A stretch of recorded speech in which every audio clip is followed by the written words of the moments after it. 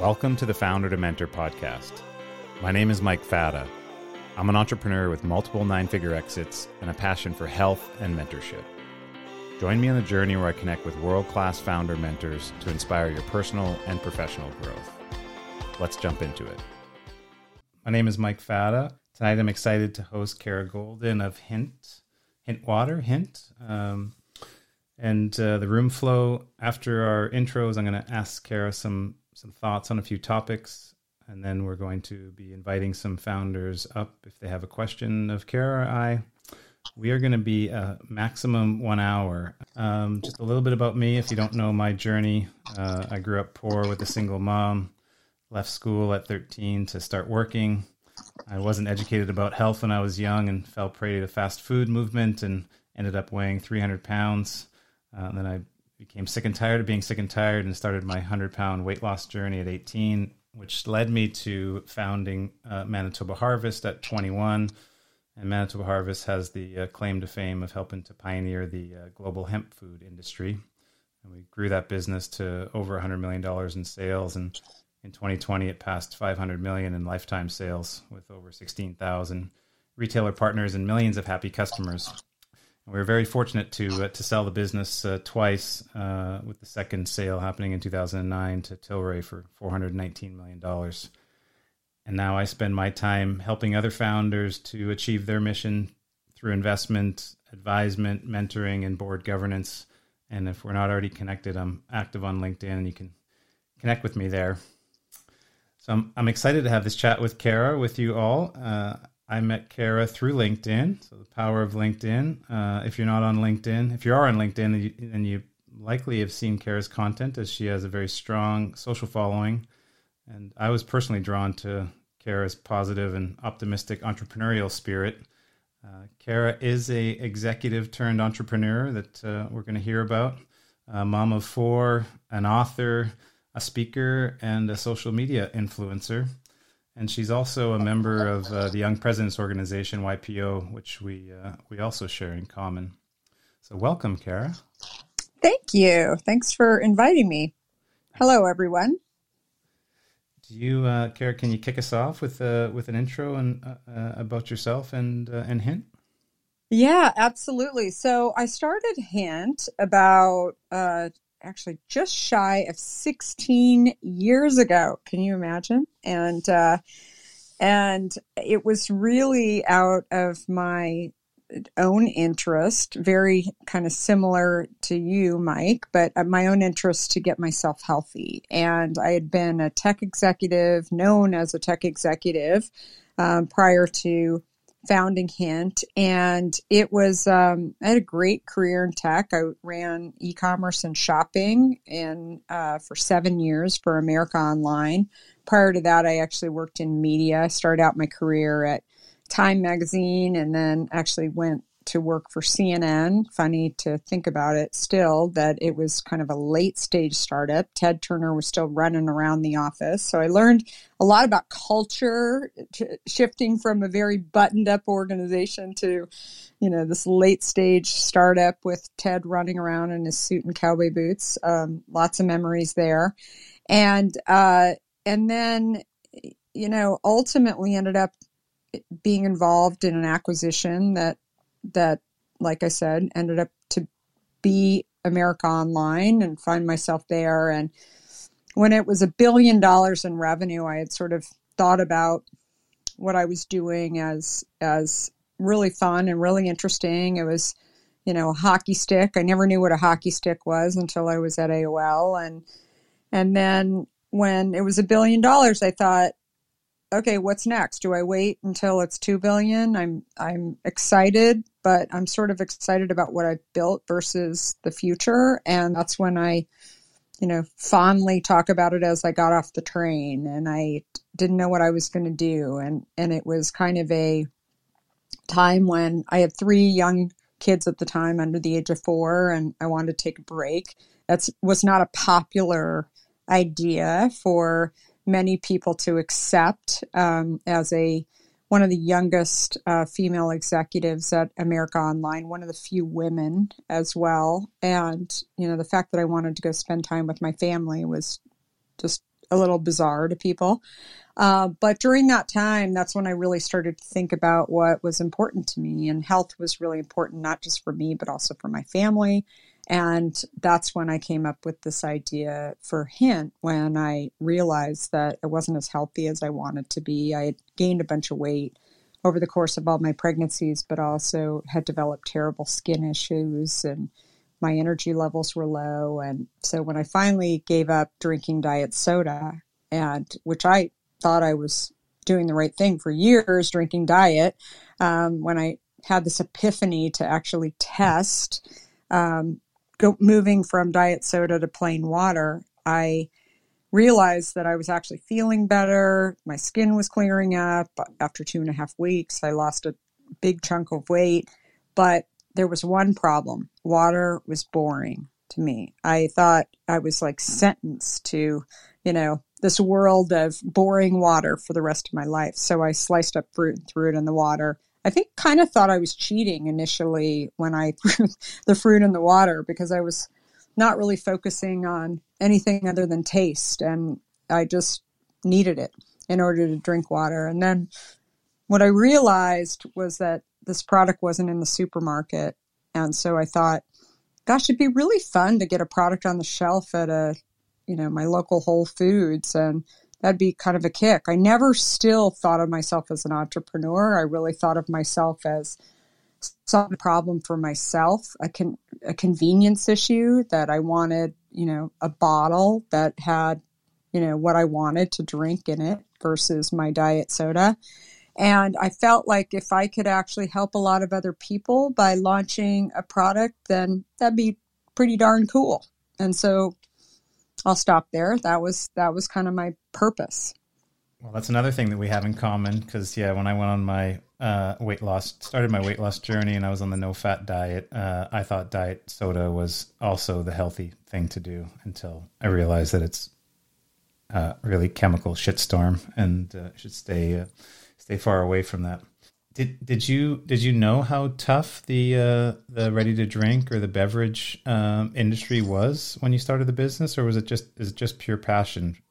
Yeah, I mean, the only thing I knew about the beverage industry was that there were, I could name on probably one hand the number of beverages. I mean, my love was Diet Coke, and I loved drinking Diet Coke. The people at Diet Pepsi love me because I never drink Diet Pepsi, and I don't talk about, Diet Pepsi, because I was all in the Diet Coke world. And for me, it was I just sat there and never looked back. I was, it's funny, I'm a Gen Xer, and I just recently wrote a book, and doing a lot of the research around my book, realized that when I was in high school, I started drinking Diet Coke. I didn't know that that's when Diet Coke came out. I started drinking Diet Coke because my mom was a tab drinker, and God forbid I drink the same thing as my mom was drinking in high school. So I start drinking Diet Coke, and again, thought Diet Coke was better than full-fledged soda. And, I just never really researched it that much. I just believed. And it was fine for a while, and then it started really catching up to me and screwed up my metabolism and lots of other things. And I think, at the end of the day, when the skin issues hit me, where I was getting terrible adult acne, that's when I realized that my body was like quietly shutting down. And I think it was the first time when I started Hint that I started hearing from consumers that they were experiencing kind of this very similar situation to what I had been through by drinking diet sodas, but a little different, in that some of these consumers had developed this thing called type 2 diabetes. And I had never heard of type 2 diabetes. And, I'd heard of type 1 diabetes, but type 2 diabetes was, at that time, 16 years ago, about 2% of the population had type 2 diabetes or prediabetes. And so many people were on to this, this disease that I had never heard of. So I was so curious about it. And I think I was probably pre-type 2 diabetes, but was never diagnosed with it, and sort of caught it before it was actually a problem. But I think it's, what we've learned today about type 2 diabetes is, it's not typically people who are downing sugar. It's people who are actually trying really hard to get healthy and sort of fallen victim to low fat. And to your point, Mike, all the, diet sweeteners and fake stuff that's out there that people are consuming because they believe that it's better for them. And the reality is it's actually just wreaking havoc on people's systems. Totally agree. And, I think a part of your guys' success was going direct to consumer. And I think the only thing harder than selling water or selling a beverage is selling it, in the direct to consumer channel. But what can you talk about what drove you guys to start selling direct to consumer, and maybe any kind of insights that you'd share with other founders on how you created success there?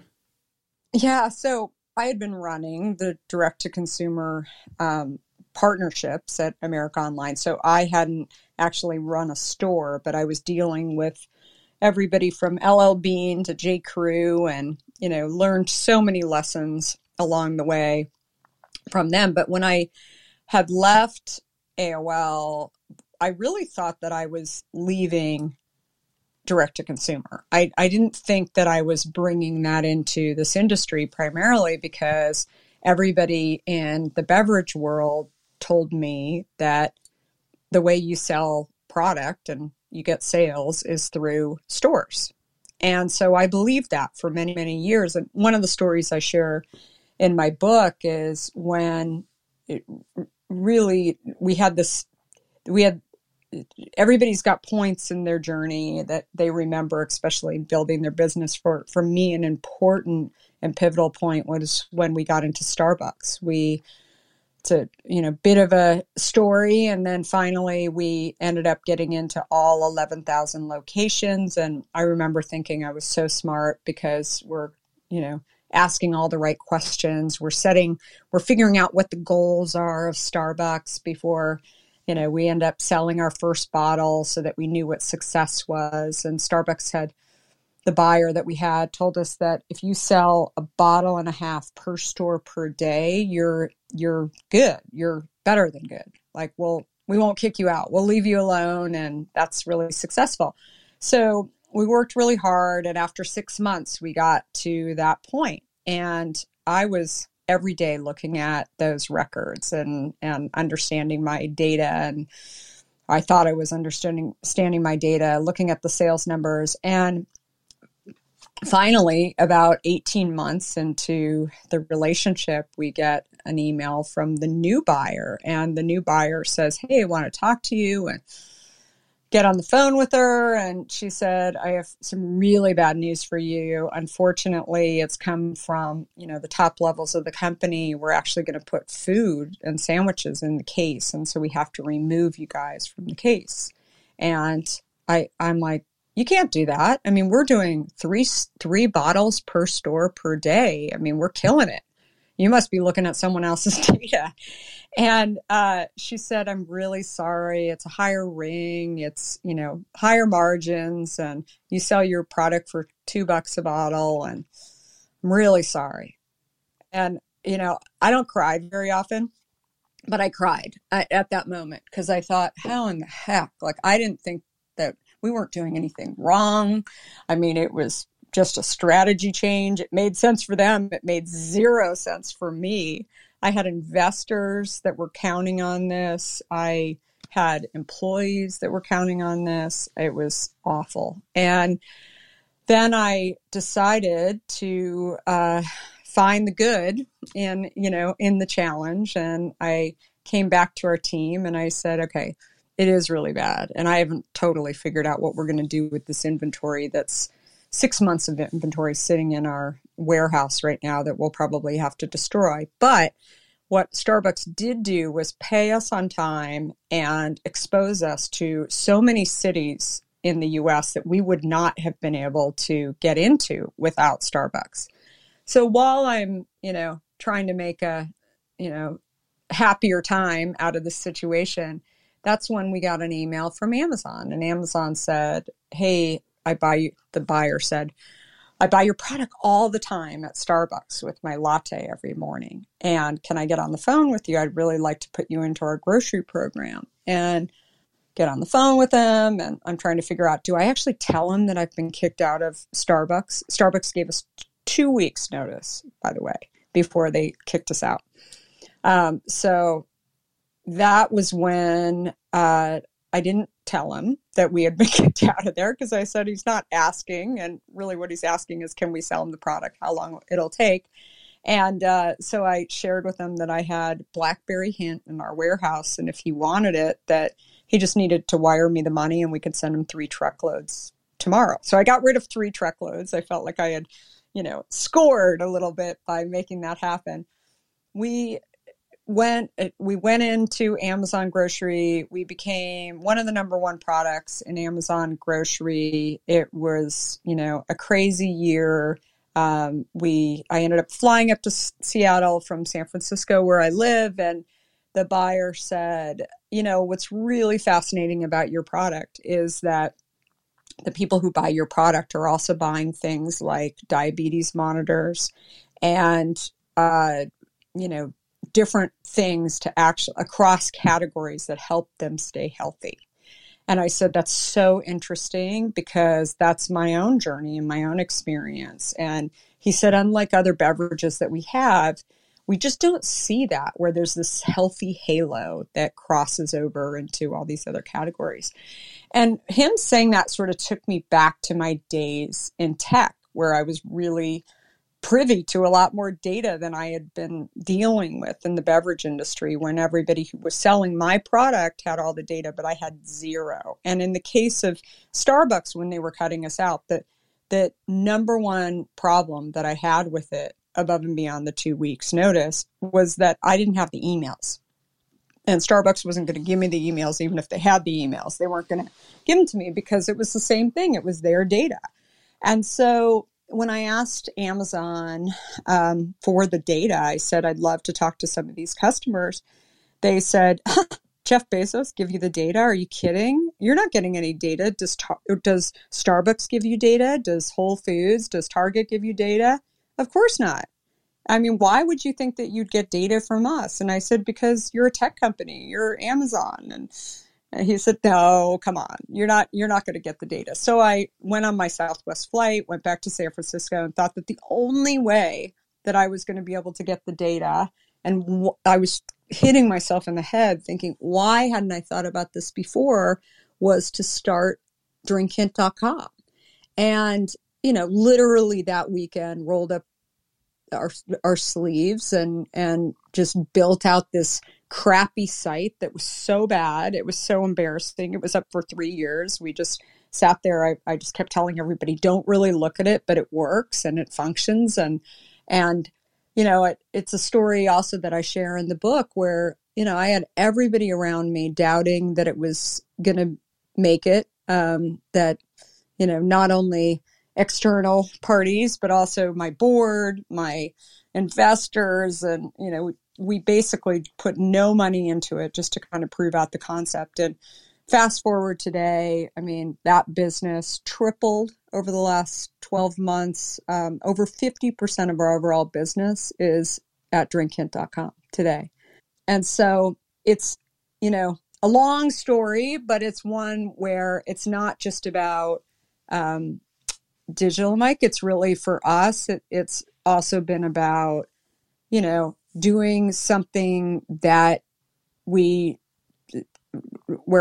one challenge comes, where one failure comes, look for the next one, diversify, like having options to be able to go and, pick up the business in some other way is absolutely critical. So many lessons in that chapter. And I've heard from so many founders and CEOs of companies as well, that they have their own version of that. But I almost think about it as a triangle in many, many ways. I'm thankful for that experience with Starbucks, because I think if I wouldn't have really had that piece of not having the data, then I may not have actually really understood how important data is to you being able to operate your business. And that's only escalated, especially through the pandemic. Thanks for that. I tell founders all the time, it's like nothing stronger. A single-legged stool is hard to sit on, but if you have like a two-legged stool, even a three or four-legged stool, being different ways to sell online, direct to consumer online, or through bricks and mortar grocery, or if you're doing private label, or if you have an ingredient or a food service business, where if one goes down, like in a pandemic or customer related issues, that it doesn't hurt the business. But 50% direct to consumer is a pretty impressive scale. What's the rest of distribution look like for Hint now? Well, we, started in the natural channel, and then as we expanded, we went into conventional grocery in a very small way, and went DSD in New York City and expanded there. And then also kind of by accident, I think most people who have heard the story about Hint have heard that, we went into Google. I mean, that truly happened by accident. Google was trying to hire me, this guy, Omid Kordasani, who was a friend and was trying to hire me, had no idea that I had this sort of side hustle, as he called it, with a beverage company. I think really felt sorry for me. And when I turned him down and I said, look, if this job is still around in a year from now, we should definitely talk. But for now, I really, really want to give this a go. I mean, I'm really passionate about it. I feel like I've been successful in my former life. And I mean, why shouldn't I take that chance now? I mean, why isn't now the time to go and take a risk? And so we said, awesome, like you should go for it. And by the way, we're hiring chefs to cook for Google employees, and maybe you could sell this in to Charlie, who is the original chef at Google. And so I, reached out to him, and he said, oh, me, he's like my favorite. And yeah, sure, bring a couple cases. I mean, there were no beverages in Google. Everybody was told to bring their beverages. And so that business, I mean, it's funny, almost in 2 weeks, that became our largest account. And people would say, wait, what? I mean, you're in New York City, you're in San Francisco, and almost overnight, I mean, we became the largest beverage in Silicon Valley. We had employees, still have employees, not while the pandemic is going on, but have employees that work inside of Google headquarters merchandising. I mean, it's a crazy business. And so we became the number one beverage in Silicon Valley to Google. And when Cheryl left Google, she went to Facebook, and her assistant called me and said, let's get Hint inside of Facebook. And I mean, all that stuff happened very organically. And then what was interesting, we hadn't gone into Walmart or Sam's Club, primarily because people always ask, like, did you just think like the customers wouldn't be there? And I think it was more for me. I couldn't imagine that Walmart was necessarily the place where I could remember that brands had been built. And so, I really do believe that there's kind of a pecking order for, especially in the natural food industry. And I think for me, we probably said no to Walmart more than any other brand, as the buyers said, primarily because we just felt like we needed to get the brand a little bit bigger before we went in there. And so we were finally ready to go in there, and we're confident that our brand had gotten big enough at the end of 2019. And I mean, that's a whole other story where we were going into Sam's Club, and we were kind of sprinkled into a few Costco's here and there, and then going into Walmart and Aldi as well. And then the pandemic hit, and I mean, it was, I can share that story too, Mike. It was a little bit of a crazy story. It's more about supply chain, if that's of interest. Yeah, I want to get to supply chain, and I would just imagine. I mean, I think about in a pandemic, water is like toilet paper, right? And kind of all food was. But can you kind of talk about because you guys are you don't own manufacturing; it's co-packed. It's We co-pack, yeah. co-packed, yeah. Yeah, so we co-pack. So end of 2019, we're expecting a big year, 2020. We've, really been ramping and doing a lot of incredible things, even though we don't own our co-packing facilities. We, have parts in those co-packing facilities. And I mean, really, for those of you who aren't familiar, my chief operating officer is also my husband of 26 years, and Theo, who has been anal about making sure that we are automating our manufacturing because we don't use preservatives in our product, that as much as we could do around getting people out of the room when we're actually filling the bottles, that has been his focus for really the last 4 years. I mean, it's been a topic that is a hot topic. So always trying to remove people from the facilities. And so by the end of 2019, he had achieved his goal and got everybody out of the room where you actually fill the bottle. And we're actually regulated by the FDA, unlike traditional bottled water, which is regulated in the US by the states. And so during the time when, COVID was really hitting the U.S. and I look at it as March. We had the FDA inside of our facilities sniffing around to figure out if COVID was coming in through, the manufacturing and food products as well as beverage products like ours. And yes, Mike, we're, a water company, but we're also an essential product. So I learned very quickly the definition by the FDA of an essential product, and that we were, had a lot of requirements behind that too, to make sure that we were keeping the shelves stocked and also manufacturing.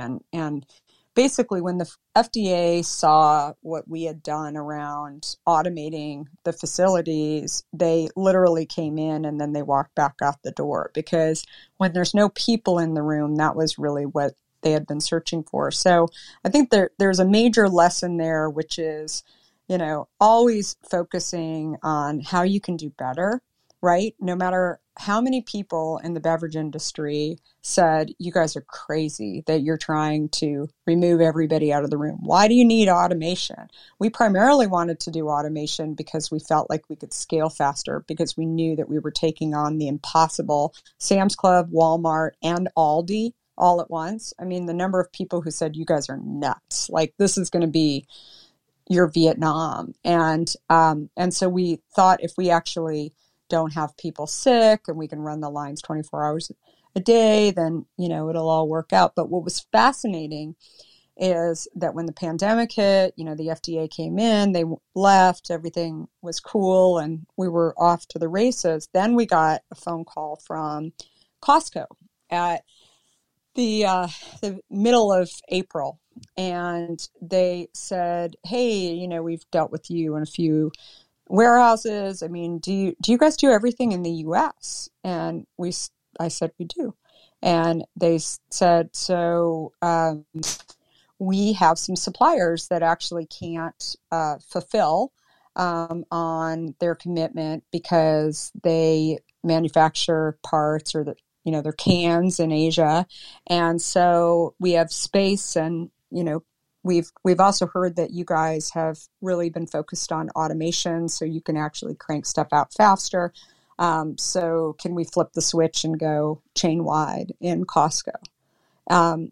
So we went chain wide in Costco at the beginning of June. So all in, the 6-month time in a pandemic. I mean, it was insane. And so anyway, the business is, it was an absolutely crazy year. Our direct to consumer business tripled. Our overall sales grew over 50%. So it was an absolutely nutty year. But I go back to having your supply chain, being a little paranoid, doing what you believe is going to allow you to go faster and have better, and don't necessarily listen to the industry experts. Well, it's great information, and that's what I'm a big manufacturing guy myself, but I know that if you're co-packed, that supply chain needs to just be buttoned up, especially if you're going to grow, because it's not any easier than running your own factory if the supply is not there. So I want to talk social, because you've amassed quite a social following, and it's hundreds and hundreds of thousands of people across the different platforms. I know you have a couple 100,000 people alone on LinkedIn that you're connected with or follow you, and I think the same on Twitter. And how have you built your social? What's your social strategy? I guess what's some takeaways for people when they're thinking about creating a personal brand tied to their corporate brand? So I think that for me, social has just been an extension of communicating with your customer.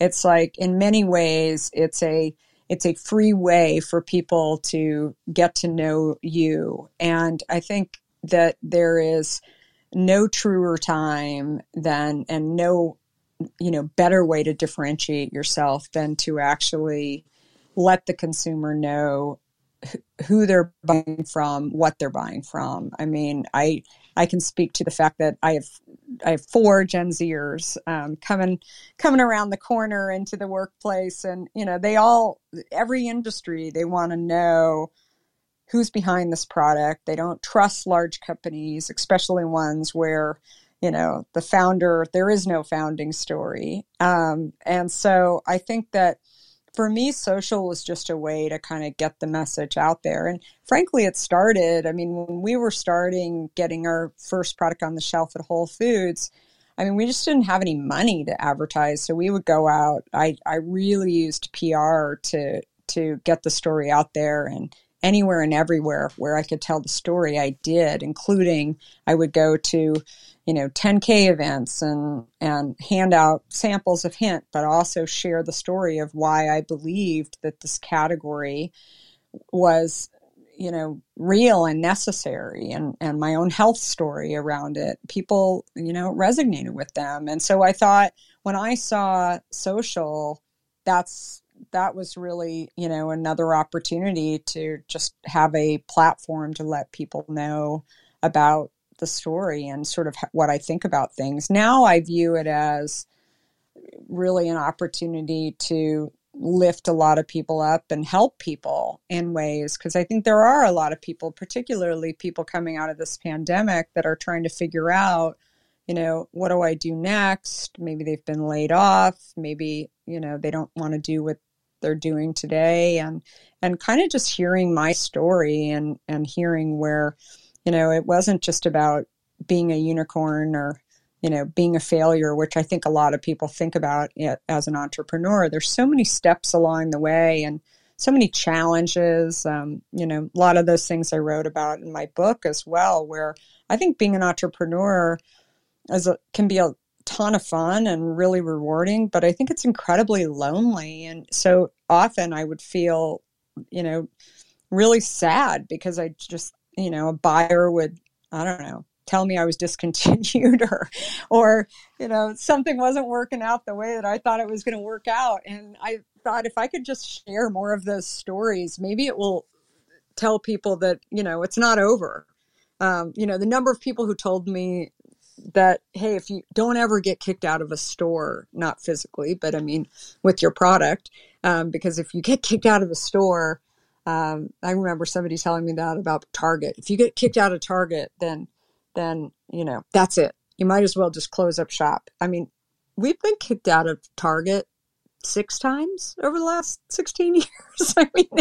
It's like, and then you can laugh about it. It wasn't funny at the time, right? It hurt. And it wasn't necessarily because of me. It was change of strategy. Maybe there's somebody else adjusted the planogram. And, again, but like, people need to know that stuff happens along the way, and some of it you can control, some of it you can't control. But, I would say that the biggest advice that I give to entrepreneurs and stuff that I've learned is that I'd say two things. Number one, people will tell you, oh, it's absolutely that way. And the truth is they don't know. They have no idea. They can only share their own experiences. But also that you have to figure out a way to move forward and listen to your customer. And if you don't have a relationship with the customer, if you're relying on a, big retailer to tell you who likes your product or who doesn't like your product, then you're missing out on a huge opportunity. And that's sort of the biggest lessons I've learned. Oh, thanks for that. That's I got a personal golden nugget there because the knockdown blow is not the knockout blow. So no one wants to get delisted from a retailer, but if it's not over for the business, then what do you got? You got to pivot. You got to get back up and try to figure out what the next steps are. So I think it's good for more entrepreneurs and founders to hear that. And yeah, I would kudos to you for putting yourself out there on social like you have. I see the message, the information that you're sharing, and it's inspiring. I think others can learn from it and position themselves in that way. Yeah, and they're all very, very different too. I mean, that's the other thing that I've learned too. And it's I'm very active on all of them, but they're all very different for different reasons. And they can have moments where they're not that fun too. But I think overall, I feel like you have to really spend time on them and kind of understand what the party is all about. And Clubhouse is different from Twitter, is different from LinkedIn, is different from Instagram and Facebook. I mean, it's just, you have to, and you can't put the same content on all of those platforms or you will fail. I've never been a big social guy, but I've taken to LinkedIn over the last year because of what you said. It's lonely being an entrepreneur. It's even more lonely when you're at home trying to do that. But there's a good group of entrepreneurs, especially in the natural products industry, that are supporting each other on LinkedIn. I think that's. Thank you for listening to the Founder to Mentor podcast. I hope you enjoyed this episode. Be sure to check out the links and resources in the show notes. You can help the show, please, by subscribing and leaving a positive review. As always, feel free to get in touch with me on social @Mike Fata. That's it for now. See you next time.